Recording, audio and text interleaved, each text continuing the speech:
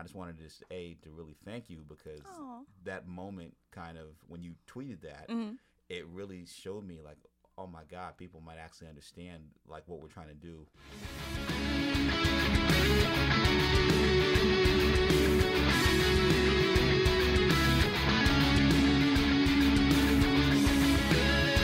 Welcome to episode 6 of the Spectrum Lounge. Host Rebecca Theodore Vachon speaks with creator, executive producer, and showrunner Cheo Hodari Coker of the Netflix series Luke Cage. Listen to this in-depth discussion about Season 1 and the themes surrounding Season 2 with the introduction of the season's newest villain, Bushmaster, played by Mustafa Shakir. Please be advised that this episode contains major spoilers as well as frank discussions of sexual abuse. Proceed at your own risk. Welcome to the Spectrum Lounge. Thank you. I'm your host, Rebecca Theodore Vachon, and I have a very special guest with me tonight, Cheo Hodari Coker, who is the creator and showrunner of Luke Cage on Netflix. Executive producer, too. Executive producer, yes. So, just a warning, this is going to be a spoiler-filled podcast. Everything you want to know about Luke Cage Season 2. If you have not watched it, turn it off. Do not listen to this podcast until you've listened, until you've watched it. No, because it's about to get ill. I mean, I'm about to reveal everything. Oh, yes. We know this is your first show as a creator and showrunner. Uh-huh. So what I want to ask you is, what were some of the lessons or mistakes that you learned from in Season 1 and taking that into Season 2? Well, that's an interesting thing because the thing as a showrunner that you learn is that you don't run the show runs you. In terms of schedule, in terms of every aspect of it. You have to kind of give yourself 100% over to the show. But the thing that you learn is that even as it seems that you're fighting for every moment, no matter what happens, as showrunner, you always get it back from the standpoint of you might feel like a decision is out of your hands, but eventually it always comes back. You know? One of the things that I always say that was kind of like my private joke was that, you know, everybody at some point was like, fuck Cheo, but what does he think? Which means that, like, you know, you have to just kind of be relaxed and just understand that as much as you want to control things, you kind of have to let it go and then see where things end up. And then, you know, if you were right, then it'll come back to you. And if you were wrong, then you got to kind of let things go a different direction. I think the thing is, ultimately, the hardest thing to do as a showrunner is there will be moments when 10 or 15 really smart people tell you that something's a bad idea. And your gut is telling you that this is what we're doing. And you just have to stick with that. There are a couple of moments. There was the moment this season where, you know, Rakim is the Terrence Malick of hip-hop. And there were a lot of times where people were like, okay, the song's not in. You know, we're going to be filming tomorrow. We got to film something. You don't really have the song yet. You don't have the confirmation. Is this really going to happen? It's completely irresponsible. And I was the one that kept saying, like, this is what we're doing. It's gonna happen, you know. And then, of course, the other moment was Season 1. Neither Marvel nor Netflix wanted the Method Man moment to happen because they felt like, why would Luke Cage stop this bodega robbery? B, would a rapper really be there? And C, if a rapper was there, would they write a song? And who's gonna write the song? And it's gonna be corny. And I'm like, not if we get meth. As long as, like, if we don't get meth, then fine, we don't do it. But we got to get meth because just knowing him for so long and also having seen how he's grown as an actor, you know, on The Wire. Oh, yeah. And just knowing that, like, he would get the acting part, but then also knowing that he still was a fire MC. And that also the thing about meth is that he's also, like, interestingly enough, as a writer, would be able to write something about Luke Cage that would feel relevant and that would fit the show because he's a comic book head. That was the thing that both Rakim and Method Man did, was that they wrote songs that fit Luke Cage, but at the same time fit their own aesthetic. So speaking of decisions, because I always feel like it's a new world for showrunners and creatives where you're in Twitter. And so now there's a direct line where you're hearing the feedback from viewers, right? So we know from Season 1, there was a lot of pushback as to your decision to kill off Cottonmouth, right? Because we know Mahershala Ali is a beast. And everybody was like, once he was killed, they were like, this show is never going to recover from that. So I want to know, A, was that always your intention to write him off? And did you regret writing him off once you saw sort of like the critiques and the backlash? Well, the answer was yes, it was always a plan, and no, I don't regret it. For a couple of reasons. The thing that people don't really realize is that Cottonmouth was always going to die. The influence for that was, goes all the way back to me being a comic book geek. I go all the way back to issue number 12 of the first run of Alpha Flight, when John Byrne killed Guardian. Like, I just remember it as a rug pull. Like, there was nothing that prepared me for that. The same way also, in my favorite Spider-Man story, Kraven's Last Hunt, nothing prepared me as a kid, as a teenager, when Spider-Man, in that story arc was killed. Really, for many months, I mean, between books, you're like, he's not coming back, and it was just like how you felt as an audience. We wanted to have something that, A, would shock the audience for the 7 episodes, because at the time we knew that 7 episodes were going to go to press, so we wanted to have a season cliffhanger. At the same time, we also wanted to do it in such a way that it would propel another character, in this case Mariah Dillard, into another realm. And then we also wanted to have a strong introduction, we thought at the time, for Diamondback. The thing was, and this is the most interesting thing about it, was that the reason that Mahershala Ali signed on to do the show was because he was going to be killed in 7 episodes. Because what very few people understand is that he had been on House of Cards for a number of years and was, I'm hoping I'm not speaking for him, but I think he was frustrated by the fact that, he was signed, but that they weren't really using him that much. They kind of ran out of what to do with his storyline. He was making films like, he filmed... This is the really most incredible thing about Mahershala, was that he filmed Moonlight, Hidden Figures, and Luke Cage all at the same time. That's why he has the same hairstyle in all 3 movies. Wow. Because he couldn't shave it. He couldn't really change his hair. So he was doing all 3 at the same time. Like weekends, he'd be like, yo, what are you doing? He's like, yeah, I'm doing this film in Florida. Wow. Or I need a day off because I got to film a couple of scenes in Florida. And then, months before, I was talking to Barry Jenkins. He's like, yo, what are you doing? I got this movie that I'm working on, So it was just kind of this interesting thing. Amazing. And then, of course, one of my best friends, Mimi Valdez, who I've known all the way back to the Vibe days from when we first started being hip-hop journalists in the early 90s. She was one of the producers on Hidden Figures, of course. And so she was like, yeah, Mahershala's here, and it's incredible. But the thing was that Mahershala, he knew that the appeal for Luke Cage was he dug the role and that it was limited. And so that was the whole reason he took the role. It's not a regret, but what I didn't anticipate was that people would love his portrayal so much that it would bar them from giving, Erica LeRae Harvey a chance. And because a lot of what happened was the blowback, the hate was just emotional. Right. And so as a result, it's like, oh, Diamondback sucks. He's this, he's that. It also took us a minute to really kind of figure out his voice. Right. We didn't really kind of start to really figure out his voice until episode 9. And then really finally really began to nail it by episode 11. But the thing was that as Jeff Loeb has said, or he would say internally to us, he said, Mahershala couldn't follow Mahershala. Like, oh, so the thing is like, do I regret it? No, I don't regret it, because also part of the problem is like Luke Cage has superpowers, Cottonmouth doesn't. Like, at what point is he going to just snap his neck or do something different? And so we were kind of running out of things to do. And so the thing was, and maybe killing him might not have been the wisest solution, but it was really kind of the circumstances in terms of the business end of Mahershala not wanting to sign a longer deal and wanting to really kind of go out with a bang on the show. And also just kind of some of the emotional things that we were trying to overall do with the show. Probably the biggest mistake, honestly, was with Diamondback in terms of not in terms of the character or in terms of the actor, because I still think Eric LeRae Harvey did an incredible job. It was the suit. Frankly, the suit was corny.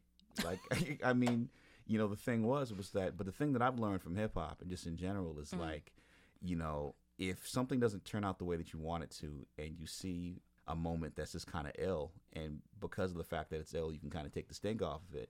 The funny thing was we were on set, and when Eric LeRae first walked out, Alfred Woodard saw him in the suit and said, what kind of Jean-Paul Gaultier shit is this? Woo! Alfred? And okay. we just started cracking up.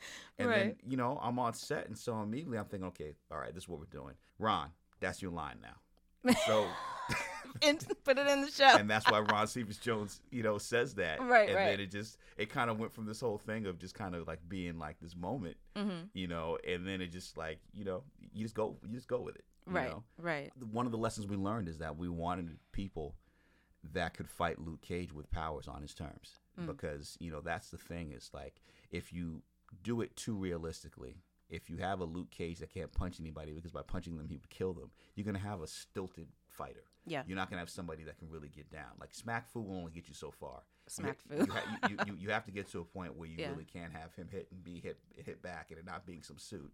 And so that was the thing just in terms of introducing somebody with powers into, the fabric of season 2. Right. And that's really the thing about Bushmaster and about Mustafa Shakir's just masterful portrayal of him, was that, in a lot of ways physically, it was somebody that Mike Coulter as Luke Cage could fight against. Right. And this is one of those things where it's just like, I think season 2 is Luke Cage 2.0. It's like, I really think that we've improved the show, hoping that people feel the way that we feel about it in a lot of ways. I think in ways that are going to surprise people, frankly, that have already written us off. Right.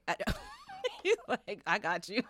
Well, I mean, the thing is, it's like, as an ex-critic, like, Yeah. I've got a very thick skin. You have to, if you're going to be on Twitter, if you're going to read what everybody says. Ooh. And I think the fun part for me is I respond. Like, someone will say some crazy shit about, about how much they hate the show, and then I write them back, like, and I know that they're like, wait a minute, but wait, this is actually the guy. There's actually a check next to his name. This isn't a troll. This is, this is actually Cheo Coker writing me back and saying, like, come on, it's Right. it's fun. Honestly, it's like, come on. Yeah. It's like you have to have a sense of humor about it, because the thing is, it's like, it's real easy to basically say, well, I would do this and I would do that, but you got a budget, you've got 8 writers, you've got actors, you've got all these different things, and you've got a motor going, and you have to make these decisions, and you have to stick by these decisions. Right. And it isn't even like a regular situation where, you can put out a couple episodes and see how people think, and then, okay, let's pivot. You have to make decisions and stick with them, because you're going to figure this out for all 13. Right. Because this is going to drop worldwide day and date. And so you have to film them all, because you're going to dub them all simultaneously in all these different languages. You're going to have to go through post-production. You're going to have to go through 2 different sets of standards, both internal Marvel standards and Netflix international 4K Dolby Vision standards. And so these decisions are just like, you better be right. Right. So it's like, after a while, no pressure. You just got to, the thing is, it's like, you have to really stick to your guns, and then you hope for the best. Sometimes it works, sometimes it doesn't. But Right. But you got to do something. Right. Yeah. So let's talk about Bushmaster. So Mustafa Shakir is basically I can't even really call him a villain. And I've had discussions with friends, and I think this is one of the things that I think Marvel does so well, because this kind of goes back to Killmonger, is that they're so well fleshed out. They're so 3-dimensional and complex. I never thought of Bushmaster as a villain, because he has an axe to grind.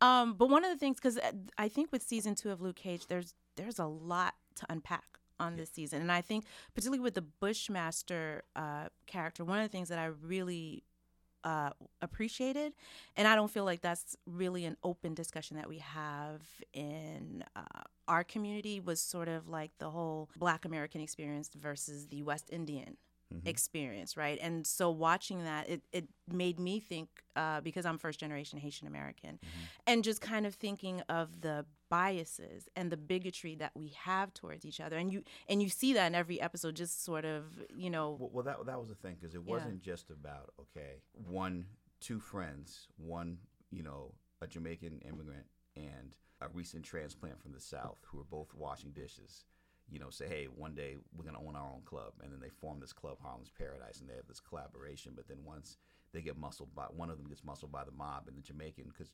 Jamaica, like Haiti, is about resistance, about overthrowing, your oppressors, and pride, versus the reality of having lived in a system where slavery was unbroken until they broke it themselves, meaning, the master, so be it, and for the American experience.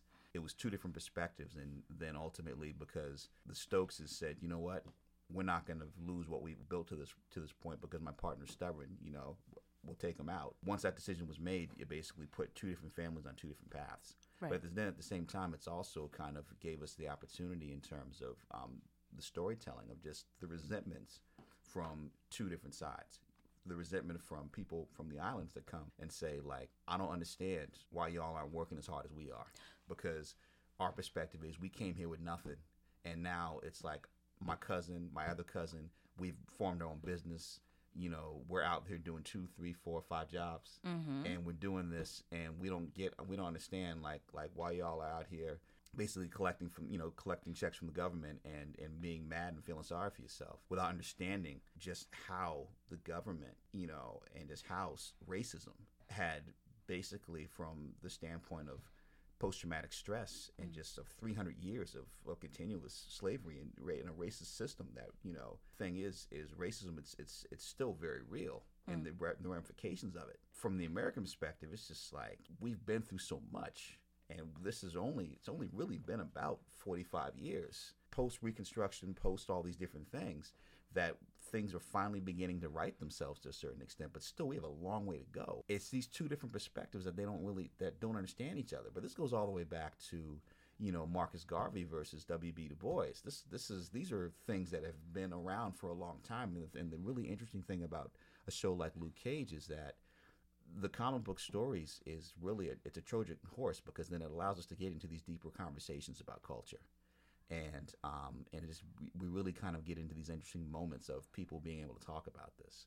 And it's designed to a certain extent for these conversations to happen, you know, for Black Twitter, for people from different sides to take little moments and talk about them. You've got the argument that Anansi and Mariah have in The Office. And then the thing that really ultimately dooms Anansi to death is when he calls her a slave. Oof. And because then when she kills him and burns him alive the same way that Bushmaster burned down her apartment, which really was him getting revenge for Mama Mabel burning his mother alive. Wow. Mariah must burn and all that stuff. The first thing after all this happens, and the fact that, you know, Shades is just like mortified that Mariah's gone this far, because what we did was we basically made Mariah Macbeth and we made Shades Lady Macbeth. You know, and so when you finally get to that moment, and then she says, "I'm not a slave for now, and I'm free," you know, you just realize, like, yo, like this argument in The Office that was kind of cultural one-upsmanship, has gone to a whole nother level. Right. And even to the moment where she walks in the office and sees the Marcus Garvey portrait on the wall, and she says, "Peasant." You're showing the resentment from both sides. You're also showing how whoever controls the office at Harlem's Paradise and controls the perch, where one can see all of Harlem, controls Harlem from that place. And they have the right to basically change the station or basically put whatever portrait they want in the office, and also pick who gets to play, you know, whatever songs in Harlem's Paradise. Right. So there's always kind of this power transition happening with a portrait coming down and a portrait going up, and perspectives. Right, right. So let's talk about Shades and Mariah. Because I remember that there was a ship. I mean, because I think this started maybe like towards the second half of the first. Someone, I forget who it was, they created a hashtag called Shady Mariah. Yeah. So it was like the ship for these two. And I was like, I don't know if they're going to lean into that on the second season. And I think that was just because I was like, I'm trying to think of the last time that I've seen that type of relationship, an older, browner skinned Black woman and having a younger Latino, lighter skinned, never seen that. Never seen that. And they just have incredible chemistry together. Well, you know, that was the thing. It was like, it came from two lines. It came from episode 6 when Luke Cage has his, you know, in Nathan Jackson's script, when Luke Cage talks about, you know, criminal spinsters. He's like, what are you talking about? Wear your ass out. Like, yes. It was Alfred's response in that moment. Right. And then it was the moment in the finale when she kisses Theo and then bites his lip. When she bit his lip, I said, okay, like, wow, like let's do something here. Was that in the script or was no, that? That's Alfred. You know, she bit his lip and then he had that smirk. I said, okay, there's something going on here. And so, like, let's lean into it, because the fact of the matter is, how many movies have we seen where the male star is on the other side of 50? Yes. And, you know, the female love interest is like 25. Mm-hmm. You know, it happens all the time. All the time. Like, why should Helen Mirren have all the fun? You know, why not do a reverse where you see the complexities of a mature, sexually attractive, sexually assertive Black woman who is, with her level of power, acting the way men in power have acted all the time. Right. And, you know, and having a character like Shades who's there for it. And so let's explore it. Some people are, some people are going to love it. Some people are going to be like, are going to cringe, but I don't care because the actors themselves are in this weird kind of crazy thing. And so it's just like, let's be there for it. And then of course, things of course even get more complex when we understand the different shades of Shades' relationship with Comanche. I was not ready for that one. And what's interesting is that I'm trying to think of the writer. I know she was a woman who wrote that episode where Ida Kroll. Yes, it was so beautifully written because I'm watching the scene. They're sitting back to back with each other and they're having this conversation. And he keeps saying it's different on the outside. And I'm like, what are they talking about? And then it was like, oh. And I think what was so refreshing about that scene is the fact that you had this black man who was confident in his sexual identity. Like Comanche was like, I'm ready to. And then Shades was like, nope. Keep it in the shadows, which I thought was really interesting. Yeah. Well, I mean, it was partially, there are two influences. One influence, of course, is Moonlight. The other influence, of course, is The Wire. Right. Because the thing that was so dynamic about what Michael K. Williams did with Omar was Omar is probably the first openly gay character that hip-hop embraced, like, yo, that cat is hard. Yo, because, the whole phrase, yo, people be like, yo, no homo, but yo, Omar, that's my dude. You know what I'm saying? It's like, people are like, but that's a long way from the use of the F word constantly in hip-hop. And, growing up, like, watching, like, Eddie Murphy Delirious and, the whole routines where that word was just like, that's just kind of how people talked as opposed to even understanding, any of these dynamics. And so the thing was it was interesting being able to portray that. And that was the thing even with Thomas Jones, like him being uncomfortable to a certain extent once he really realized, like, yo, like, man, like, okay, I'm about to do this in terms of even portraying this. I'm an NFL player. I'm very secure in my heterosexuality, and I'm about to do this. And then just understanding, like, look, this is a character, and there's no one more macho than The Rock. And The Rock was able to make that transition, like whether it was Pain or Gain and other movies where he's done that. And people understand that when you're playing a role, whatever the role is, that's the role, not necessarily you. And that was really what was courageous and interesting about, Thomas Q. Jones' portrayal because, he said, okay, I'm an actor, I'm going for it. And so Comanche read very genuine. Yes. And then it's the moment, and I think that's when Thomas really fully embraced it, was the moment in episode 7 when Shades kills him. Ooh, and it was just like episode 7 is always the game changer. No, it always is. But the key moment in Nicole Morante Matthews' script in episode 7 is when Shades is not killing Comanche out of his own homophobia or his own denial of himself. Right. He's killing him because on a gangster level, he says, I love you, and if I can't see your betrayal because of my feelings about you, then what does that say about me? Right. Bang. Yeah. And that's just the ultimate gangster move, and you just like, that breaks his heart because then we deal with it in episode 8, and it's just like, it's just really the complexities of it. And also the thing is that he really is genuine in his love for Mariah. And I think what was great was that I think a lazy writer would have just ended it right there where he killed Comanche, but we're like throughout the show we see the fallout of him, and especially when he snaps on Mariah. I think she says something really nasty about Comanche, and then he almost chokes her out, and it was like, oh, he did love him. I know it sounds messed up, but it was like. But then there was also that key moment when after she gets up and she's smiling, the fact that, that's again Alfred. Alfred's like, I'm not a victim. I don't want you feeling sorry for me because Chase choked me out. It's almost like this game, because then when she gets up and she has that slight, like, almost like, it's not really sexual, but it's this moment where she kind of gets up and she's not like, oh my God, I'm heaving, like I'm hurt. It's just almost like, yeah, see, I've almost made you snap. Yeah. I'm still in control. He came out of his face. It's just the nuance. That's the thing about when you're dealing with actors of the caliber of Alfre Woodard and Theo Rossi. It's just like the emotional games they play with each other goes beyond the dialogue or scenarios. Yeah. And so I'm hoping that, if anything, with the acting in season 2 especially, that we transcend the genre or people's expectations from the genre. Right. Well, I mean, I've talked to you. I was like, we need an Emmy campaign for the both of them but still because of the industry, they're still gonna look at it as like, oh, it's a comic book show. But it's like with Alfred, because I want to talk about her story arc. I mean, that performance, I was like, you could take that in any genre. Like, I would put that up there with like Viola Davis on How to Get Away with Murder or whatever. And I think particularly with her story arc and the way that sexual trauma and the PTSD that Mariah is going through and is continuing to go through. And we see that with Tilda. Mm-hmm. Now, I'm not going to lie. When they first revealed that she was Mariah's daughter, I was like, what? I don't see where this... And then as the show progresses, then you're like, oh, that's why they're estranged. You know what I mean? And I think, is that episode 8 or 9 when they're holed up in Rand Industries? It's episode 9.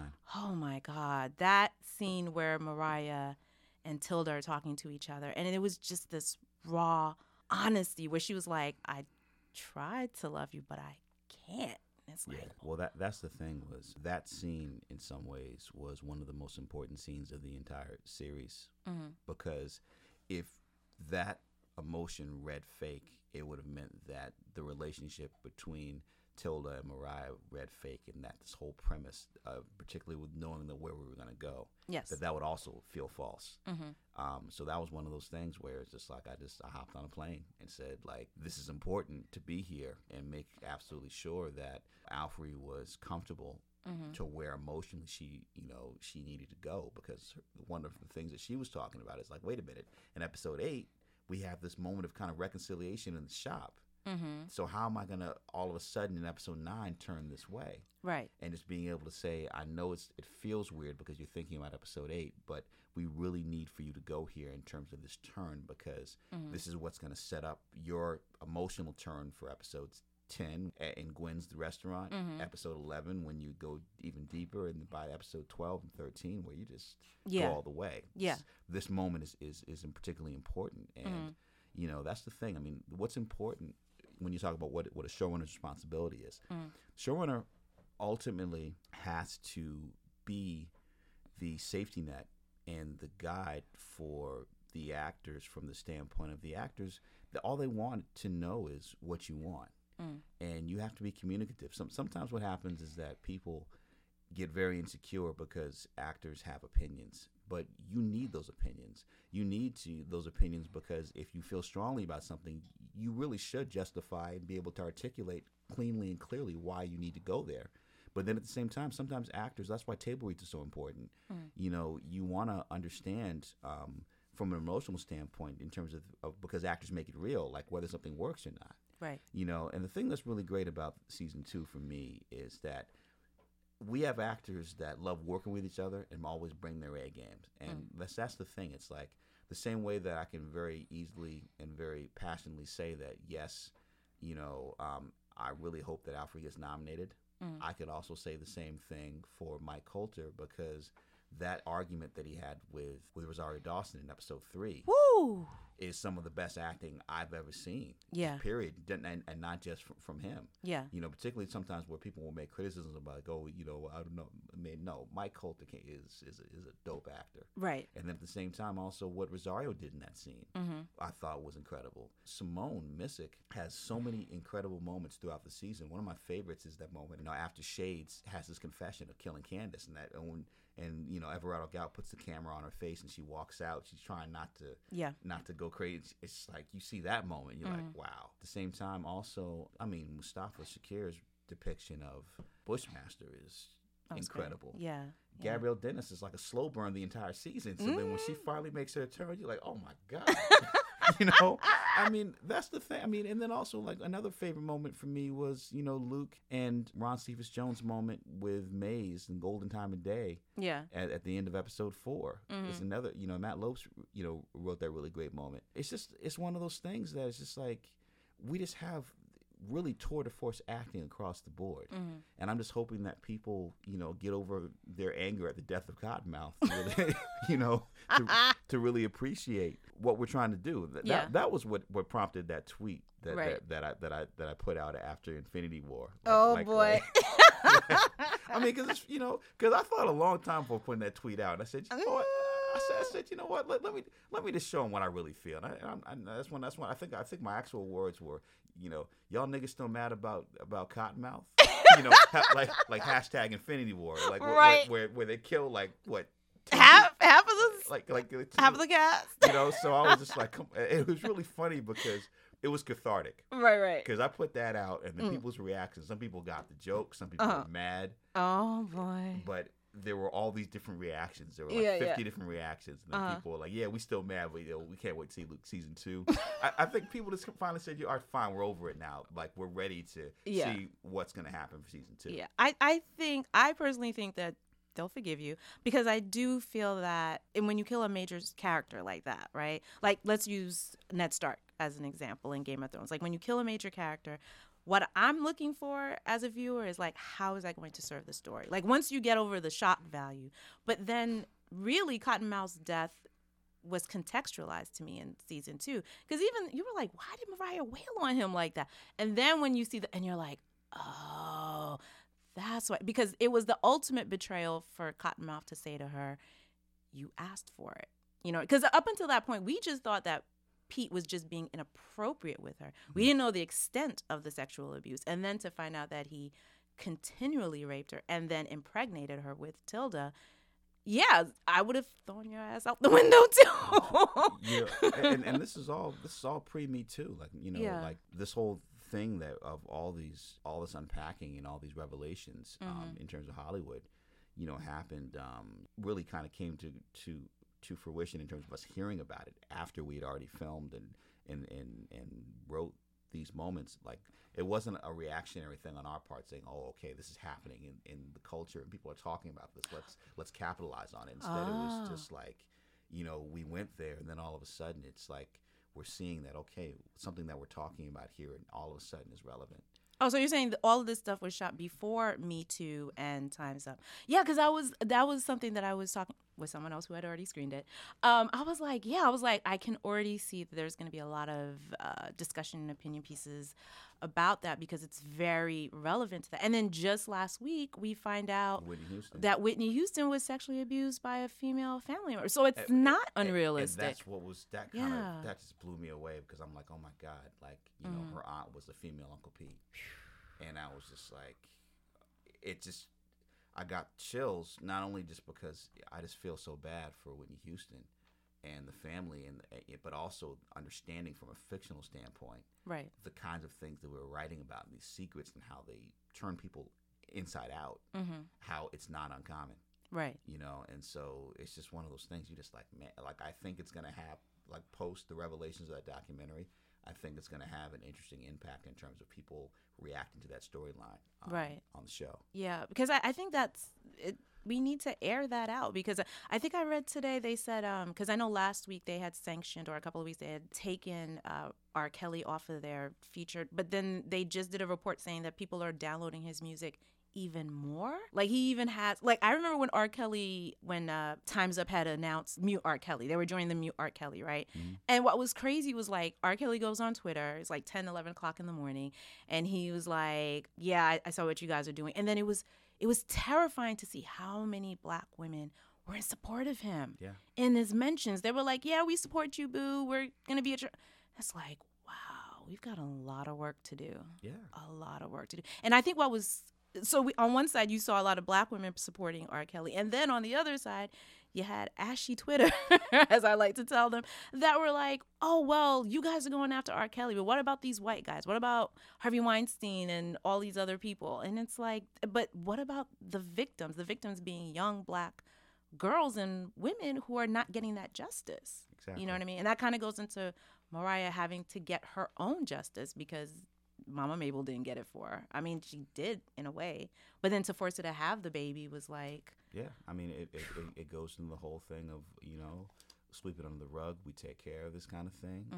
The fact that so much of this kind of behavior doesn't get forgiven in families, but it's like, oh, well, so-and-so, like, keep the children away from Uncle so-and-so, Right. Like, it's just like this one thing that happens right. at the family cookout, and you're just like, well, why are we being forgiving of this kind of behavior? Right. And you can't just all smack it off to, okay, just because we emerged and survived, oppression, right, that we're gonna, not call the man on our people and take care of it. Right. These are deep-seated problems that need to be unpacked. They need to be talked about. Right. Well, I think one of the things that I especially love about season 2 is that there's a balance where we can talk about the sexual trauma and non-consensual sex, but also balance with a lot of positive consensual sex. No doubt. Like episode 3. It was episode 3 because I was like, I gotta talk to Cheo about this scene. It was episode 3 where we open up the scene with Bushmaster in bed. Yeah. And he leans over and kisses his girlfriend, and then he leans over and kisses his other girlfriend. I was like, so you've got threesomes in the Marvel universe. I love it. But it was beautifully shot. Yeah, So what was the composition like? How was the shooting of that scene? Well, the thing was it was just like, why not? Right. It was just, it was one of those things where it's just like, okay, yes, he's cavalier, and yes, he's very kind of smug about it. Like, me just had 2 cups of coffee. Yes. But it's just one of those things where it's like we're not afraid of sexuality. Period. Right. Whether it's December May sexuality with Shades of Mariah, whether it's polyamorous sexuality in terms of the Bushmaster moment, in terms of even talking about sexual trauma. Thing is, it's like I, as a showrunner, like complex depictions of sensuality. So for me, the love scene and with Misty and Luke in season 1. Right. I remember when we shot it, and I remember calling from the set. I called Ali. I said, "Yo, you got to come up with some Al Green, I'm glad you're mine type shit, because this scene is hot."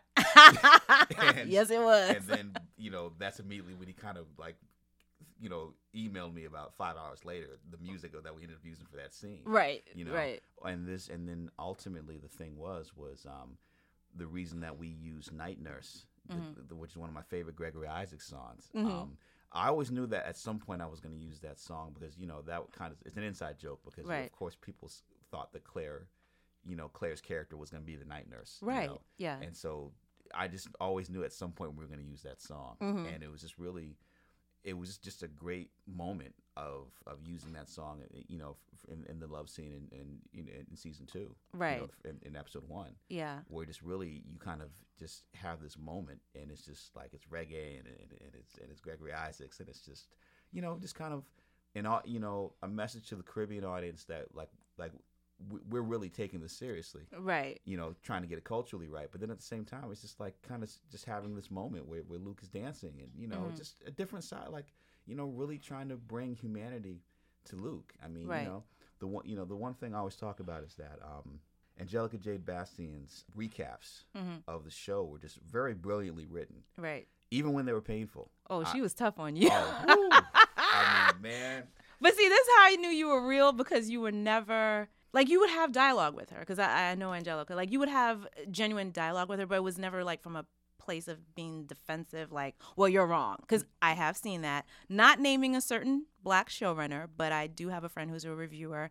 They did a recap of a very famous Black sitcom, and this Black showrunner came at her, and he was like, I didn't like this recap, and how dare you write these things? And I'm like, that's not how you do it, sir. Well, because the thing is that, like, as a former critic, like, I've done that. Yes. As a former critic, like, I've written just like scathing reviews. I remember I wrote a review of Chuck D of Public Enemy's Music and Our Message. That was, I look at it now, I'm like, I called it a Dante's spiral in the hip hop hell. Like spicy. And there have been times, where like, I still feel like I'm right about that. Yeah. And the thing is that when I would run into Chuck D and Chuck would talk, Chuck, because he respected me as a writer, said, this is your opinion, but it wasn't like he took it personally. And right. I learned from that. And so that's why, being on the other side now, like looking back, it's like I think that's why I was able to really be able to read her criticisms and be able to understand, where she was coming from. Right. And then that's the thing was, to me, it's like I didn't see it as a challenge. I saw it as these reviews, either when scathing, are so well thought out and so well written. Right. That it behooves us as a writing staff to read all 13 of these. Oh, so you made them read them? Absolutely. Wow. Let's read all 13 of these, because this is this is the opposition research. Like this, let's not saying that she's opposition, but like opposition research. I like that. Let's look at this. Yeah. Let's understand what our weaknesses are. Let's put them all. Let's put it all out on the table. Right. And say, okay, how are we going to address this? Because these are such well written, moments on a real time basis about the show. Like, let's use this. Right. And that was, the thing about how that happened, and I think really became a positive because then we were able to say, okay, let's figure out. One of the main things that stung me the most was like, they imagined Luke Cage as this, but they never bothered to imagine him as a man. I was like, what? Yeah. Okay. So I said, okay, so how do we do that? How do we show Luke Cage as a man? How do we reveal that he has anger, he has pain? There are things that he should, unpack. Right. And get into. How do we do that? By reintroducing his father. How do we do that in terms of his relationship with Claire? How is he going to react to defeat? Right. These were all the things that we did because as fascinating and as interesting as the Stokes and the MacGyvers are, the show is called Luke Cage. Right. So we always need to make sure that no matter what's happening in an episode, that we understand and we thread Luke's emotional journey. And that was the one thing that I think, because we had so many like offsets in season 1, that we really paid attention to in season 2, and let's make sure that no matter what happens, right, from beginning, middle, and end, and particularly at the end of season 2, it's Luke's emotional journey. Ooh, yeah. No, I was actually talking to a friend of mine, and I was like, it really felt to me like when I watched season 2, it felt like the criticisms or the critiques from season 1, like I don't want to say course correct, but I felt like you listened, like you were listening, like. One of the examples was the use of the N-word, right? One of the critiques from season 1 was who gets to use the N-word and who doesn't get to use the N-word on Luke Cage. And so there was this whole debate or discourse about Black respectability, right? Like, why is it that Cottonmouth is the one and the villains or, the bad guys, so to speak, are using the N-word, but Luke isn't using the N-word and Misty isn't using the N-word. And so it's interesting to see the second season. It's like, well, I mean, see, but here's the thing. It was like, because I hate the whole respectability politics. Nigga, please. Because you gotta understand my background. I mean, I'm an NWA listening, Grand Theft Auto, San Andreas to 5 playing. Right. Hardcore.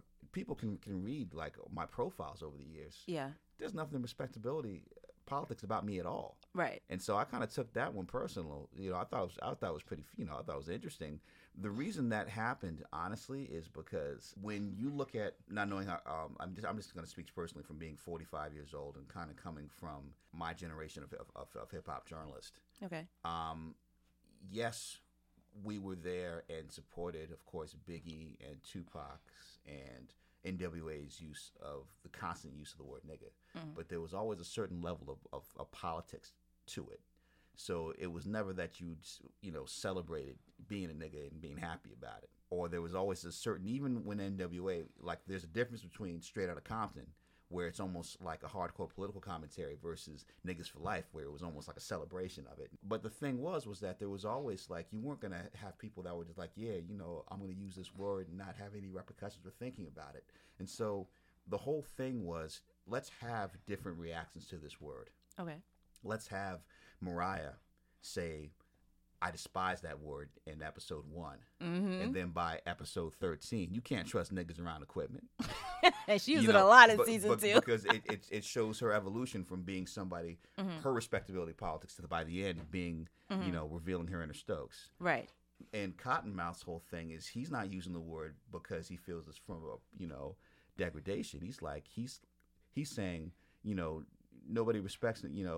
Everybody underestimates a nigga because he's using it from the standpoint of, this is what you think about me, but you'll never see me coming. So he has a different perspective. It's not that he's a villain using the word. Right. You have this ignorant kid who's saying the word one way, and Luke reminding him of okay, like, I've gone through this day where I've lost my best friend, and it's my fault because I didn't step up. So he's not angry at the kid just for using the word. He's angry at himself for not stepping up.